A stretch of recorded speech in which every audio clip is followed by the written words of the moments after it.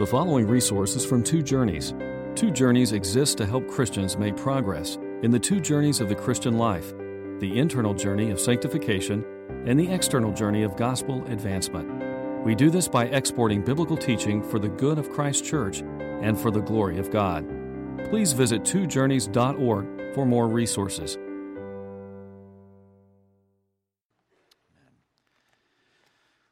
So we come at last in Matthew's Gospel to the account of the crucifixion of Jesus Christ. We come to the message of the cross, and it says in 1 Corinthians 1:18, "For the message of the cross is foolishness to those who are perishing, but to us who are being saved, it is the power of God." And so we are going to hear and see displayed before us even today the power of God for the salvation of everyone who believes, this message of the cross. When Adam stood before the tree in the Garden of Eden, at that fateful moment in history, as he reached out his hand and he took the fruit from that tree of the knowledge of good and evil, as he made that fateful choice to eat that fruit, in one way of thinking, you could say he decided to get an education. He decided to learn what evil really was. Now, he was in a world surrounded by good. Remember that God had made the world perfectly good. And God had declared the world very good. But there was that tree, and there was that testing, that temptation. And the only thing that could have been added to him was the knowledge of evil. He would learn goodness. But because he ate from that fruit, the first Adam at the first tree, for millennia now, his progeny, his descendants have been learning evil. And what a bitter education it's been. We could argue the most costly education in all of history. And frankly, it's not just on a grand scale, all of history, the march of redemptive history, and just a learning of how great and wicked is evil and how evil is sin. It's not just that, but that we ourselves individually, as we go on in our lives, we are getting that same education. And we are learning to hate evil and to hate sin.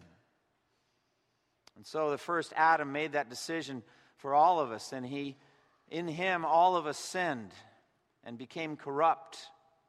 And now we have the account of a second Adam at a second tree, and the education continues. And isn't it amazing how in this account we're going to see the great wickedness of human beings really coming to its absolute lowest point, its nadir. This is the worst that human beings have ever acted.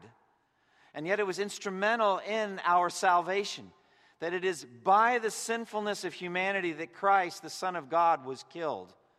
But we have that very powerfully displayed for us in Matthew's Gospel today as we're going to be looking at it. And so the message of the cross for us that I'm going to preach today is, as it says, foolishness to those who are perishing. But to us who are being saved, it is the power of God. And so that's just a powerful statement for me. I am in the process of being saved. So I'm hoping to get power today from the cross for that process. And not only that, but I hope to give you some of that power too. I want you to see in the cross of Christ power for your own ongoing salvation. But we also see in another sense, and we're going to see this very clearly in Matthew's Gospel, how it is foolishness to the world. We're going to see 4 different groups of people in the account mocking Jesus. We're going to see the soldiers mocking Jesus. We're going to see the thieves on the cross mocking Jesus. We're going to see the passersby, just the citizens of Jerusalem, those walking by the road, stopping and mocking Jesus.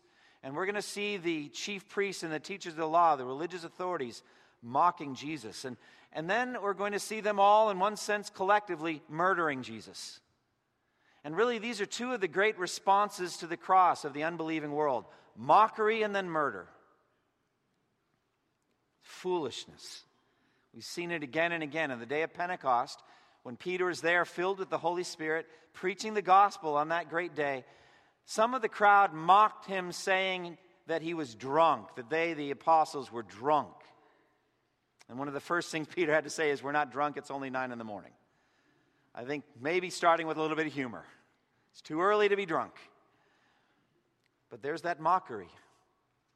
And we saw it also in Acts 17 when the Apostle Paul was in Athens. And he's there on Mars Hill. And these philosophers were there who gathered every day to talk about and listen to the latest ideas. And they heard Paul preach the gospel very beautifully and powerfully. And when he got done, they sneered at him. They mocked at him. And in the unfolding of the history of the church, the Romans mocked and misunderstood the gospel. They mocked Christians, and then they murdered them. And the Vikings mocked the military prowess, so to speak, of the monks at the monasteries. They mocked them. They were not worthy military adversaries. And then they murdered them and took whatever was valuable and burned the rest. Voltaire mocked the gospel with his Enlightenment philosophies and his humor and his satire. Thomas Jefferson mocked the doctrine of the Trinity. He mocked the doctrine of the Incarnation. He mocked the resurrection. He mocked all the miracles. Mark Twain mocked. And in our time, we see the mockery in television, these sitcoms that mock. We see stand-up comedians and talk show hosts mocking and making fun of Christianity. That's our age. Next stage is murder. That's what they do. They go from mockery to murder, and we're going to see that in our text as well. So the cross is an exposition of human wickedness and human sin, and we're going to see it in 4 different groups of people. After Jesus was born, at the beginning of his life, a godly man named Simeon blessed Joseph and Mary and Jesus, and then turned and said to Mary, his mother, "This child is destined to cause the falling and rising of many in Israel, and to be a sign that will be spoken against," listen, "so that the thoughts of many hearts will be revealed." And so in the crucifixion of Christ, we see the base motives, the heart inclinations of people exposed. And we know from Jeremiah the heart is desperately wicked and beyond understanding. Who can comprehend it? We need a Savior. And thanks be to God, in the message today we have the evidence of that salvation. We have the culmination of everything that Matthew's been trying to tell us about Jesus, and how at the very beginning, you will give him the name Jesus because he will save his people from their sins. Here in this account, that's exactly what he's doing.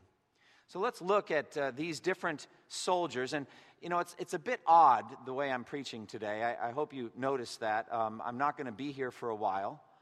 It's going to be about 3 months. And I only got halfway through the crucifixion. How odd is that?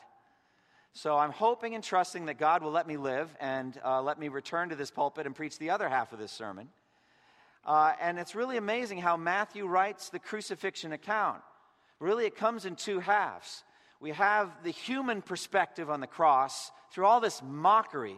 And then in the second half of his account, we're going to have God's perspective on the cross. And we're going to see the supernatural power of God, even as Jesus is dying, with an eerie darkness that comes over the land, and an earthquake, and a curtain in the temple torn in 2, and dead people rising. That's God's reaction to the cross. But here in this half, we're going to see that human mockery and wickedness and the exposition of human sin. And so at the cross of Christ, we have all of these major themes coming together. Human sinfulness on the one side and the attributes of God on the other. And we're going to have to wait a number of months to hear the second half. But, I mean, actually, you can read it this afternoon and you can enjoy it. Or you could read it while I'm preaching and enjoy it. You could do that too, whatever God leads you to do. But let's look at these groups that were mocking Jesus. And first, we're starting with these wicked soldiers as they put their ignorance on display. Look at verses 27 through 31. Then the governor's soldiers took Jesus into the praetorium and gathered the whole company of soldiers around him. They stripped him and put a scarlet robe on him, and then twisted together a crown of thorns and set it on his head. They put a staff in his right hand, and they knelt in front of him and mocked him. "Hail, King of the Jews," they said. They spit on him and took the staff and struck him on his head again and again. And after they had mocked him, they took off the robe and put his own clothes on him, and then they led him away to crucify him. So let's set this in context. Jesus has already been tried and convicted by the high priest and the Sanhedrin. Because of the Roman law at the time, they could not execute Jesus as they wanted. So they turned him over to Pontius Pilate. Pilate knew that Jesus was innocent of these charges, that it was only out of envy that they had handed Jesus over to him. And so he tries to set Jesus free. Again and again he tries. He tried to placate the Jews by flogging Jesus, almost killing him in that way. He tries to exchange Jesus for Barabbas, but that doesn't work. And finally, in a cowardly act, he gives in to the crowd and the pressure they're putting on him as they threaten to go over his head to Caesar. And he washes his hands of the whole affair and hands him over to be crucified. Verses 24 through 26. When Pilate saw that he was getting nowhere, but that instead an uproar was starting, he took water and washed his hands in front of the crowd. I am innocent of this man's blood, he said. It's your responsibility. And all the people answered, let his blood be on us and on our children. Then he released Barabbas to them, but he had Jesus flogged and handed him over to be crucified. And so that's the context. And the soldiers took charge of Jesus. And all of the soldiers of the governor's palace, the praetorium, gathered around in large numbers. These Romans in a distant land filled with hatred and resentment toward the Jews took it out on Jesus. They're ignorant. They don't know who he is. They knew the charge against him that he claimed to be king of the Jews, and I think that became the focal point of their mockery. They're going to mock him as a king. But they didn't know who he was. And if anything, this shows their ignorance, shows the coldness of their hearts and their wickedness just as human beings. You know how Jesus prayed, I think, concerning them, Father, forgive them, for they do not know what they're doing. I think he was really speaking of the Romans who were there executing him. They didn't know who he was. They didn't have any sense of the history, the prophecies, none of it. They were just ignorant. And yet very cold, filled with hatred, willing to get some sport at his expense. The coldness and the wickedness of their ignorance. And so they mock him. They humiliate him. They gather the whole company of soldiers, maybe dozens, perhaps even hundreds of soldiers gathered around to see Jesus. And they strip him of his clothing and they expose him, and he's humiliated in that way. And then they begin to mock him around the theme of him claiming to be a king. They put a scarlet robe on him, and they twist together a crown of thorns. And they put a staff in his right hand, and they kneel in front of him and they mock him. And they say, Hail, King of the Jews. And we see the wickedness of their physical abuse. Even this mockery isn't enough. But in verse 30, it says they spit on him. This is the second time in the account of Jesus' passion that Jesus gets spat upon. As I said earlier, it's a sign of tremendous disrespect, stripping him really of his humanity. And then comes the physical abuse. They took the staff, imagine it like some kind of a rod of some sort, like a broom handle or something, some kind of lightweight wooden staff, perhaps. And then they smash him on the head where the crown of thorns already is, smashing the thorns down into his scalp and causing blood to flow down his face, undoubtedly. John's gospel indicates they also beat him with their fists. So they're belting him, a defenseless man. Now realize he's already been flogged, so my guess is he's barely able to stand. Just the cruelty of the human race at its full exposure here. The thorns are a fascinating touch here. I think for us we should see the symbolism and the connection back to what happened with Adam. You remember how when he sinned, God cursed the ground because of Adam. Cursed is the ground because of you. Through painful toil, you'll eat of it all the days of your life, and it will produce thorns and thistles for you. And again in the prophetic books, in the book of Isaiah, the thorns represent the curse of God. And so here is Jesus, the very one who had said to his Father he would drink the cup that God had given him to drink, is immersed in the curse. The curse is just smashed into his head, smashed into his face, into his scalp, symbolically. Physically, really, with the thorns, but they represent the curse of Adam. And so here's Jesus, the second Adam, bearing the curse for us. And so the soldiers mock him, and then they crucify him. Look at verses 31 through 37. The wickedness of crucifixion put on display their cruelty. After they had mocked him, they took off the robe and put his own clothes on him, and then they led him away to crucify him. And as they were going out, they met a man from Cyrene named Simon, and they forced him to carry the cross. They came to a place called Golgotha, which means the place of the skull. And there they offered Jesus wine to drink, mixed with gall, but after tasting it, he refused to drink it. When they had crucified him, they divided up his clothes by casting lots, and sitting down, they kept watch over him there. And above his head, they placed the written charge against him, "This is Jesus, the King of the Jews." So we come to this, the cruelest form of death that had ever been devised.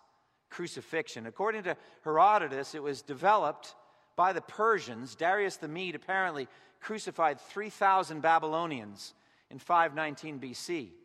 Alexander the Great and the Greeks took it over and began doing it. The Romans probably learned it from them, and they employed it liberally. They considered it the worst possible punishment, the worst punishment there could ever be. Cicero called it the most cruel and disgusting penalty known to man. Josephus called it the most wretched of deaths.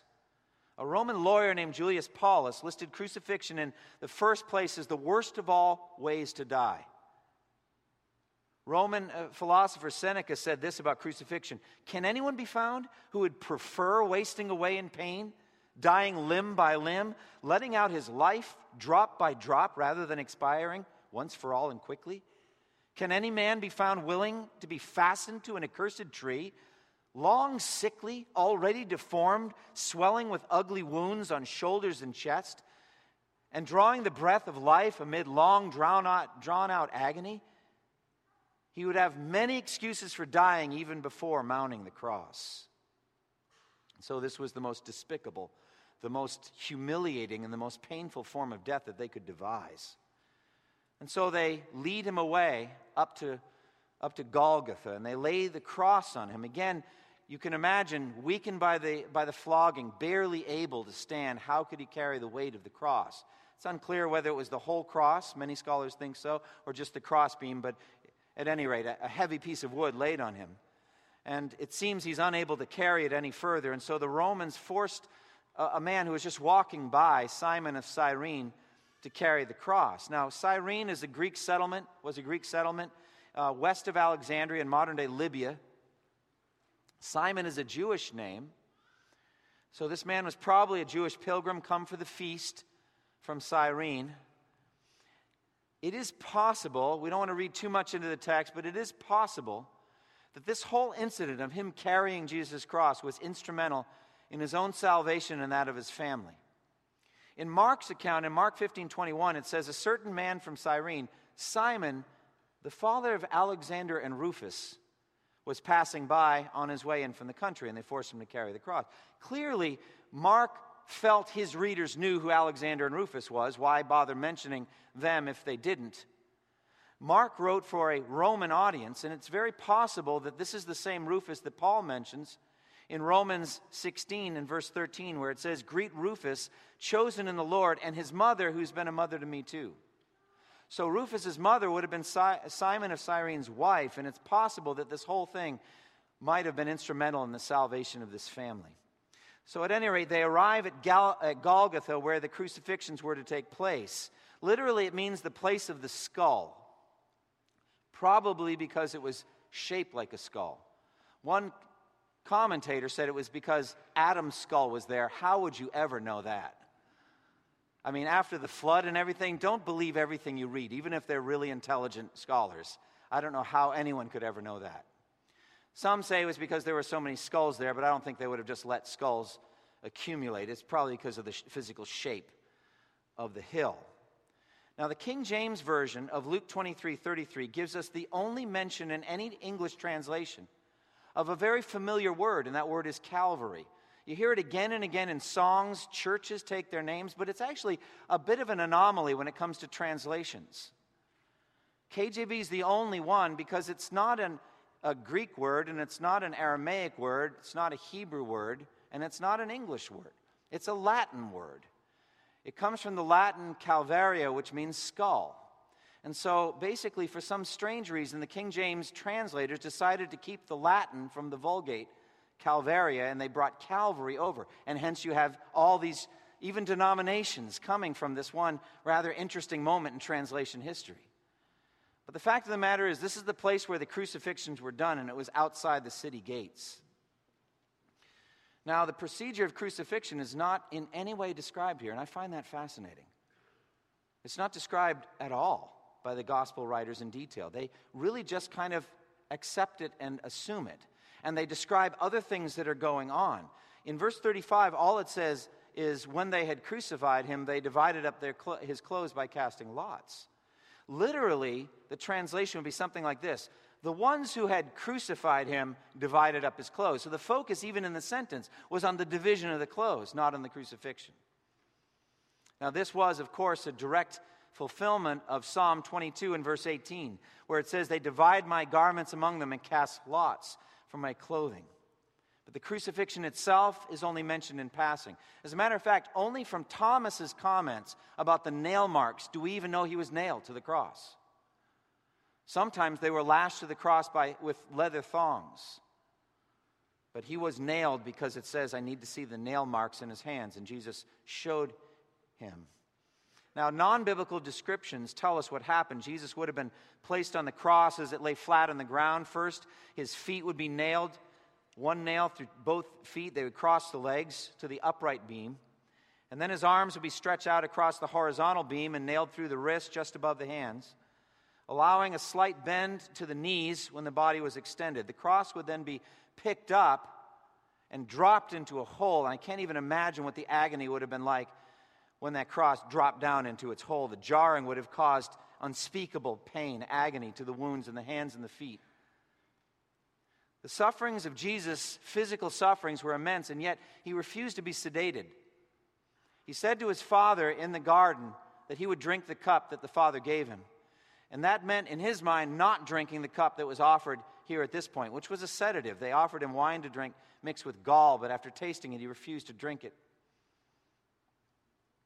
Now, many have studied the medical aspects of the crucifixion, and you can read them. I'm not going to take you through them.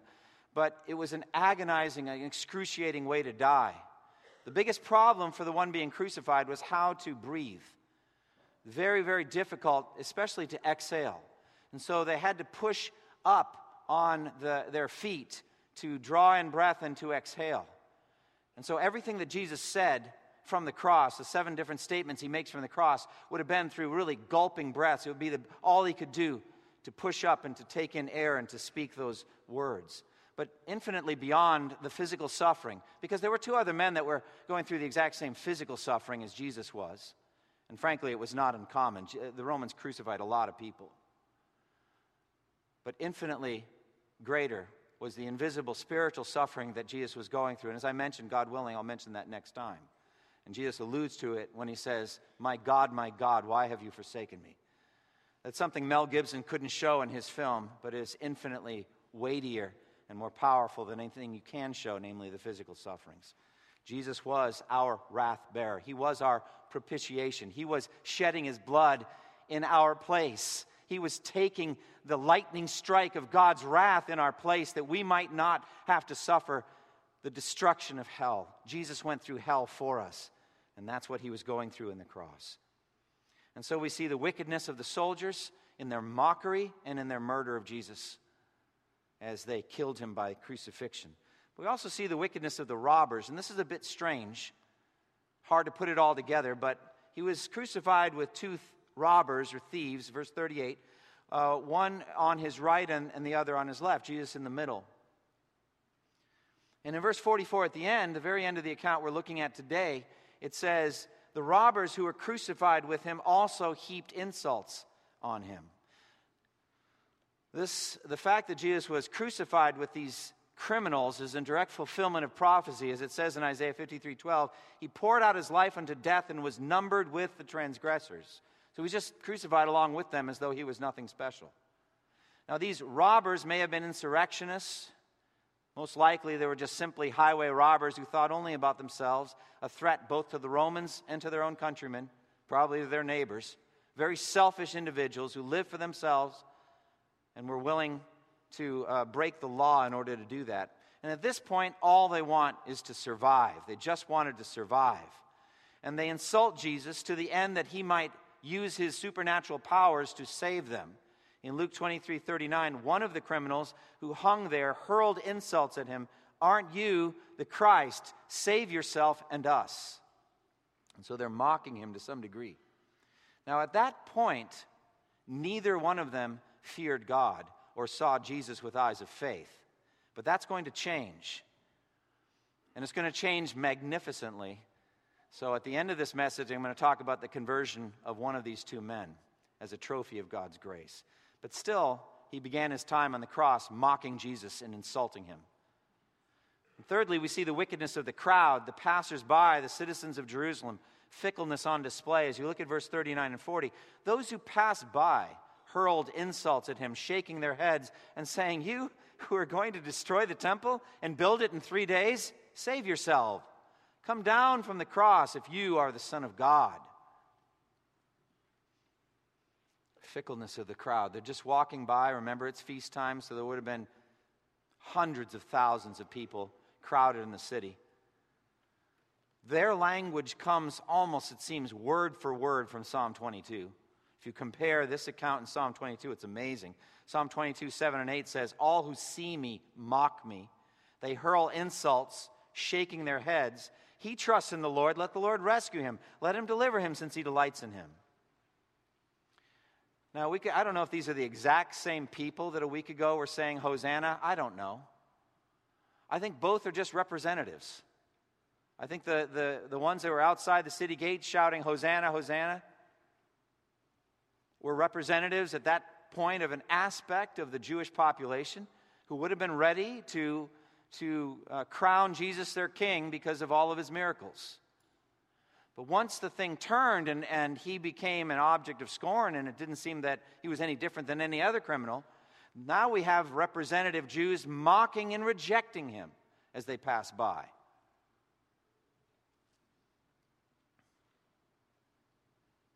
And here we see the shame of the cross that the author to Hebrews mentioned.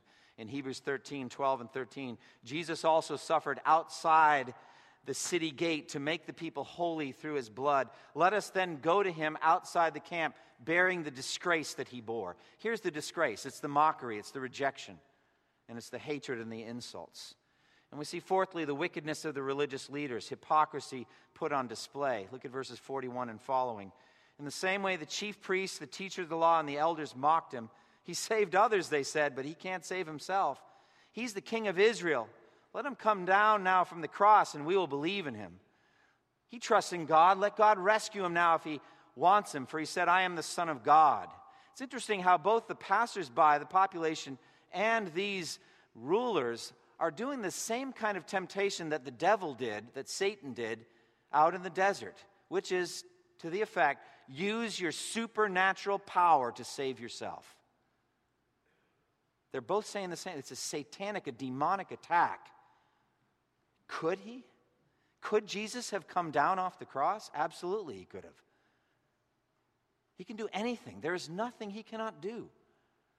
And yet it was his love, his commitment to his Father's plan, his love for the Father and his love for his sheep that kept him on the cross. And so all these four groups mocking Jesus. Mockery is a form of arrogance, isn't it? It's a display of arrogance and pride. It's a way of feeling superior to others, putting yourself above others. And how ironic is it that these wicked, low sinners felt they were greater than Jesus? And even at the time in which he is giving the greatest display of the glory of God there's ever been. And so we have mockery by the Roman soldiers, we have mockery by the thieves, we have mockery by the population, those that pass by, and mockery by the religious leaders. And yet in the middle of that, we have the greatest display of the glory of God there's ever been. A number of years ago, I preached a sermon called "The Cross, a Prism of God's Glory," and how we have a triangular wedge of crystal able to break white light out into a beautiful spectrum, a rainbow, of the various colors that there are already in the white light, but they have to be seen, broken apart to be seen. And so the cross does that. It takes the glory of God, the white light of the glory of God, and breaks it out so we can see aspects of God's greatness. The light that shines in the darkness, and the darkness is not able to overcome it. And so we see God glorifying the Son, and the Son glorifying the Father. And these attributes put on display. We see the grace of God put on display here, don't we? How it was God pouring out judgment and wrath on the substitute and not on us. It says in Romans 3, 23 and 24, all have sinned and fall short of the glory of God and are justified freely by his grace through the redemption that came by Christ Jesus. And so what is God's grace but a settled determination in the heart of God to do good to people who deserve his wrath and his judgment? And it is out of that determination inside God that every good gift you've ever gotten has come to you. All of it blood-bought, paid for by Jesus' work on the cross. And so we see the grace of God. We also see the love of God. Romans 5 and verse 8, God demonstrates his love for us in this, that while we were still sinners, Christ died for us. It's a how much more argument. If when we were powerless, if when we were this wicked, he loved us this much, how much more now that we're adopted children of God? Will we be saved by his love? Will we be cherished and rewarded and brought into heaven by his love? I tell you this, all of us underestimates the love that God has for us in Christ. All of us do. You don't realize how loved you are. You don't realize how beloved you are in Christ. And so in Ephesians 3, the Apostle Paul prays that we would have power together with all the saints to grasp how wide and long and high and deep is the love of Christ. And that you would know that love that surpasses knowledge, so that you would be filled to the measure of all the fullness of God.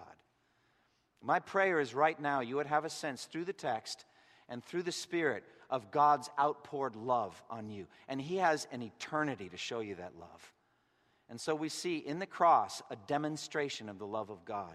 And we see also a demonstration of the kindness of God. And what's the difference between grace and love and kindness? I don't know, but they're all good things. And the Bible uses these various words to talk about what God's done for us. Kindness is in Titus chapter 3. It says, but when the kindness and love of God our Savior appeared, he saved us, not because of righteous things we had done, but because of his mercy. Kindness is a little bit different than love in one sense. I think it's just bringing in that other aspect that Paul's getting at. If I give all that I possess to the poor, and I surrender my body to the flames, but I have not love, you're like, wait a minute, how could that not be love? You're giving everything you have to the poor, even to the point of dying. Yeah, but there's something missing, apparently. Maybe it's kindness that would be missing, you see? It's how you're doing it. It's the demeanor. It's what the people are feeling as you're doing it for them.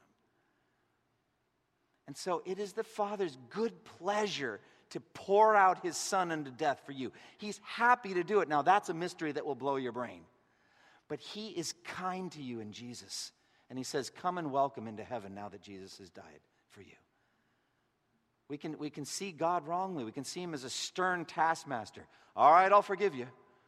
All right, I'll accept you. I'll atone for you, but I'm not going to like you very much. That's not the kindness of God displayed for us in Christ. He is delighted to save you. He's delighted to adopt you as his sons and daughters. We see also in the cross of Christ the holiness of God put on display. God would rather torture and kill his Son than allow unholy people like you and me, unsanctified, unjustified, into heaven. That's the measure of his commitment to holiness and justice and righteousness. So you could cluster all of those together, and the cross is a display of the holiness of God. And we see in Romans 3:25, God presented Jesus as a propitiation through faith in his blood to demonstrate his justice, a clear demonstration of the justice of God. And the word propitiation, a display of the wrath of God. I've said before, the two greatest displays of wrath there are in the Bible are hell and the cross of Jesus Christ. These are the two greatest displays. You want to know how angry God is about sin, how much he hates it, how passionate he is? Look to the cross and look to hell. Those are the measurements of the wrath of God. But because of the cross of Jesus Christ, because he drank the cup of hell for us, we, his sheep, will not ever suffer that wrath. There is no condemnation for us in Christ Jesus. And we see the wisdom and power of God. In a few weeks, you're going to hear a marvelous sermon in 1 Corinthians 1 on the cross, the power of God. And it says, we preach Christ crucified, a stumbling block to the Jews and foolishness to Gentiles, but to those whom God has called, both Jews and Greeks, Christ, the power of God and the wisdom of God. For the foolishness of God is wiser than man's wisdom, and the weakness of God stronger than man's strength. So here we see God's power and his wisdom. And we see his infinity, for it says in Zechariah, I will remove the sin of the land in a single day. How awesome is that? Zechariah 3:9. And we see all of these beautiful attributes flowing. So yes, this account is a display of the wickedness of the human heart. It's a display of how wicked we are. And don't separate yourself. Don't say, I wouldn't have been like the soldiers. I wouldn't have been like the thieves. I wouldn't have been like the passers-by on the road. I wouldn't have been like the religious people. Don't kid yourself. Find yourself there. Because Christ didn't come to call the righteous, but sinners to repentance. The healthy don't need a doctor, but the sick. Find yourself in those 4 categories. Say, that's who I am. It's a display of my wickedness. That's what's going on in this account. And so what applications can we take from this? Well, come to Christ, believe in Him, trust in Him for the forgiveness of your sins. I just finished teaching a class on the Puritans at Southeastern, and I read an incredible sermon by John Bunyan, an evangelistic sermon. There is maybe nobody in history, no preacher in history, that was so effective at making passionate evangelistic appeals as John Bunyan. He was a tremendous pleader with people, tears coming down his face, pleading with people. He gave something like 15 applications to unregenerate people to come to Christ. That's only the Puritans can do that. But just one after the other, and it's a marvelous sermon. It comes from Jesus' statement in Luke 24 that repentance and forgiveness of sins will be preached in His name beginning at Jerusalem. And so the name of the sermon is Jerusalem First. And the logic of the sermon worked like this. In Bunyan's sermon, the way he thought of it was this way. These sinners in Jerusalem were the worst on the face of the earth at that time. They were the most wretched, wicked sinners on the face of the earth at that time. And God sent the gospel to them first. What can we learn from that? And he draws out one application after another from it. It's powerful. Look it up. It's online. I think it's public domain. I don't think Bunyan's still getting royalties from it. But at any rate, just see what you can find. But Jerusalem first. And he uses a marvelous illustration. If you were walking by a swimming hole and you saw 4 kids and you sense that they were in, over their heads literally and figuratively, they're not good swimmers, and they're in trouble, but one in particular is thrashing around and seems openly to be drowning. Who are you going to try to save first? The one that's openly in the deepest trouble. And so God sent the gospel to Jerusalem first. And so what applications can you take from that concept? Well, if Christ can save the worst sinners that we've seen on display in the account today, if He can save the worst sinners, then learn by this that Christ's heart is filled with love for wicked people. Look at the love of God and see as a measure, say, if He can love wicked sinners like that, if He can say, Father, forgive them, they don't know what they're doing, then He can love me. If Christ can save the worst sinners, then how great are the merits of Christ? If they infinitely are greater than this kind of sin, then how great does the Father esteem the blood of Jesus? How precious is it if it can save sinners like this? If Christ can save the worst sinners, then this should be an encouragement to you if you think you're the worst sinner of all and that Christ could never save you. If Christ can save the worst sinners, then come to Christ because you'll never find a better Savior than Him. There's not going to be any other Christs. This is it. There's not going to be any other Saviors making an appeal. There won't be any other name by whom your sins will be forgiven. Come to Christ. There's no other Savior. If Christ can save the worst sinners, then why should you despair of salvation? Has somebody come back from the other world and told you you'll never be saved? Well, then, you're still alive. You're still drawing breath. There's still hope for you. Come to Christ. I'd love to hear Bunyan preach. Wouldn't that be great? But he's reaching out and he's saying, while you live, there's still hope. Trust in Christ. Don't think that the gospel has passed you by. You're here today. You're hearing it. There is power for the salvation of sinners right here, right now in this room. If Christ can save the worst sinners, then He can also save lesser sinners too. Not everybody's the worst sinners. Every sin is worthy of condemnation, eternal condemnation. We should meditate much on the fact that all Adam did was eat a piece of fruit. And how great then is sin. And it metastasizes. It doesn't say the same. So all sin is equally condemnable. But there are some sinners that are worse than others. There are some that are more hardened than others. And if Christ can save the worst sinners, He can save lesser sinners too. Think about children. Think about children. They're not hardened in their ways. They're open. They're ready to learn, eager, somewhat humble, somewhat. God can save little children from their sins. Christ can say, let the little children come to me, because if I can save great sinners like those Jerusalem sinners, I can save you. And so if he can, Bunyan put it this way, if a door's big enough for a giant to walk through, it's big enough for a dwarf. What a great image that is. And so how much more can he save you? And if Christ can save the greatest of sinners, do you not see now why Satan orchestrates the mockery of the gospel in every generation? Because he's afraid of it. Sometimes people mock things because they're afraid of it, and they don't understand it. And so Satan orchestrates mockery because of the greatness of the salvation that is there.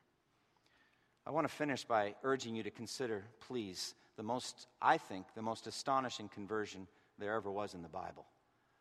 And that is the thief on the cross. Now, I'm asking your indulgence here from strict exposition, because if all you had was Matthew's gospel, you'd think both of them would be condemned, because they both mocked Jesus. People who question inerrancy say you have a contradiction here. In Matthew's account, they're both mocking. But in Luke's account, only one of them is mocking, and another has some other things to say. Well, there's no difficulty for me harmonizing these things. I think they both began their time on the cross mocking, but only one of them ended his time mocking. And what do we call that but conversion? And how great is that conversion? I've said before, those 4 great conversions worthy of meditation. Rahab, who was a Canaanite woman, apart from redemptive history, having heard rumors and stories of what God did in Egypt, comes to faith. Amazing. Nebuchadnezzar, most powerful man on earth, filled with pride and arrogance, a murderous tyrant, mind changed into an animal, and then changed from that into a sincere worshiper of God. Saul of Tarsus, who some of you will say, I think that Saul's greater than the thief on the cross. Well, listen, either way, they're in heaven, both of them. Breathing out murderous threats against the Lord's disciples, converted in a day. But then we have this thief on the cross. Now, why would I say this is the most astonishing conversion in the Bible? Well, it's because of what God apparently had to work with and the time frame. Okay? What did he have to work with?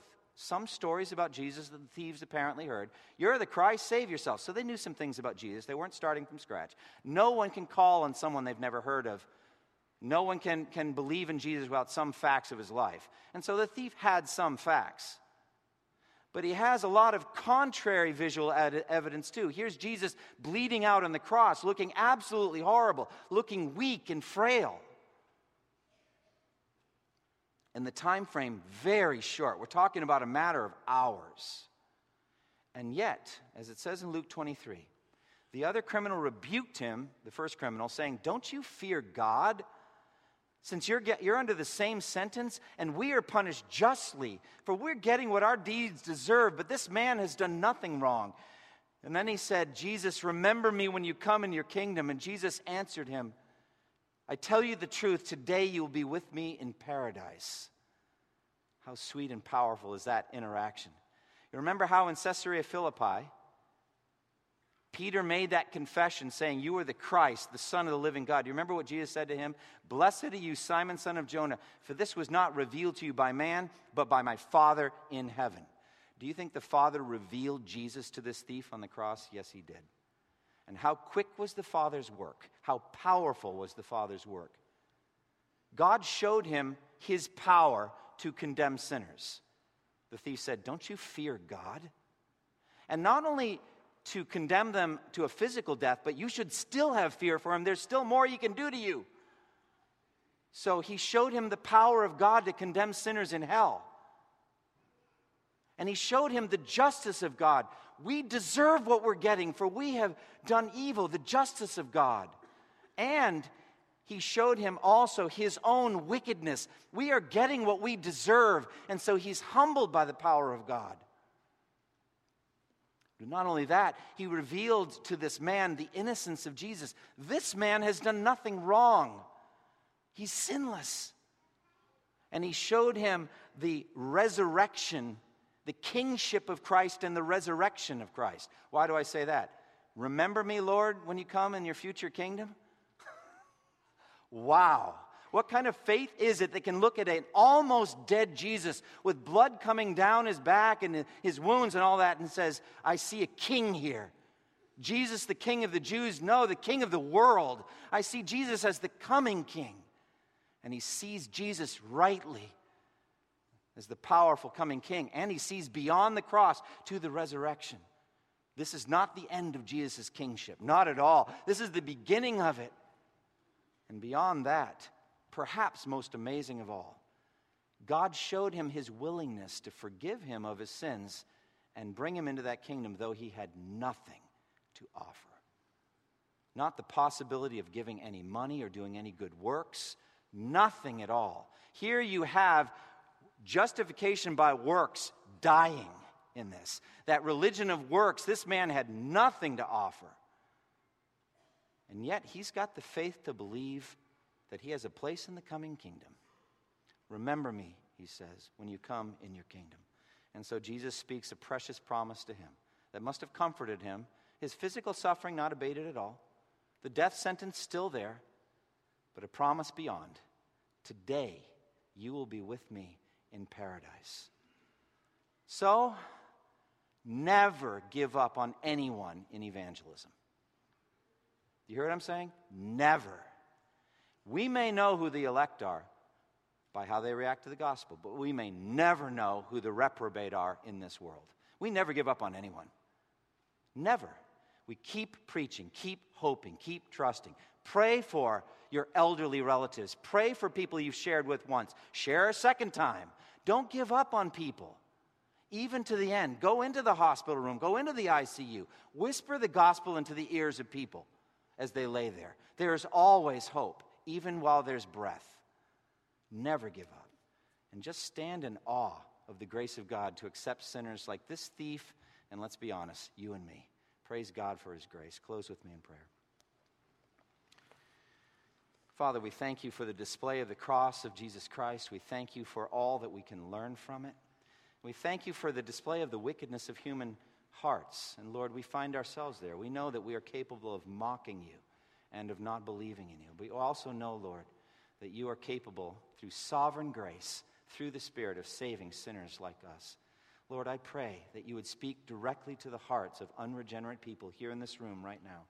If there's any that are here that are outside the grace of God right now, that they would flee to the cross and that they would trust in Christ. And I pray that we would, as witnesses, not be ashamed of the cross, but go outside the city gate and bear the mockery and bear the disgrace that he bore. Help us to be effective evangelists. And God, thank you for the lesson of the thief on the cross and how your sovereign grace is able at any time to step in and transform everything. In Jesus' name we pray.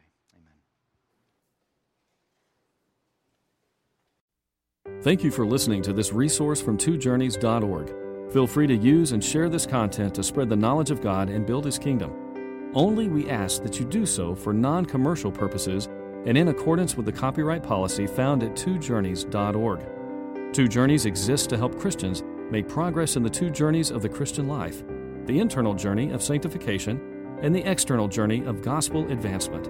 We do this by exporting biblical teaching for the good of Christ's church and for the glory of God.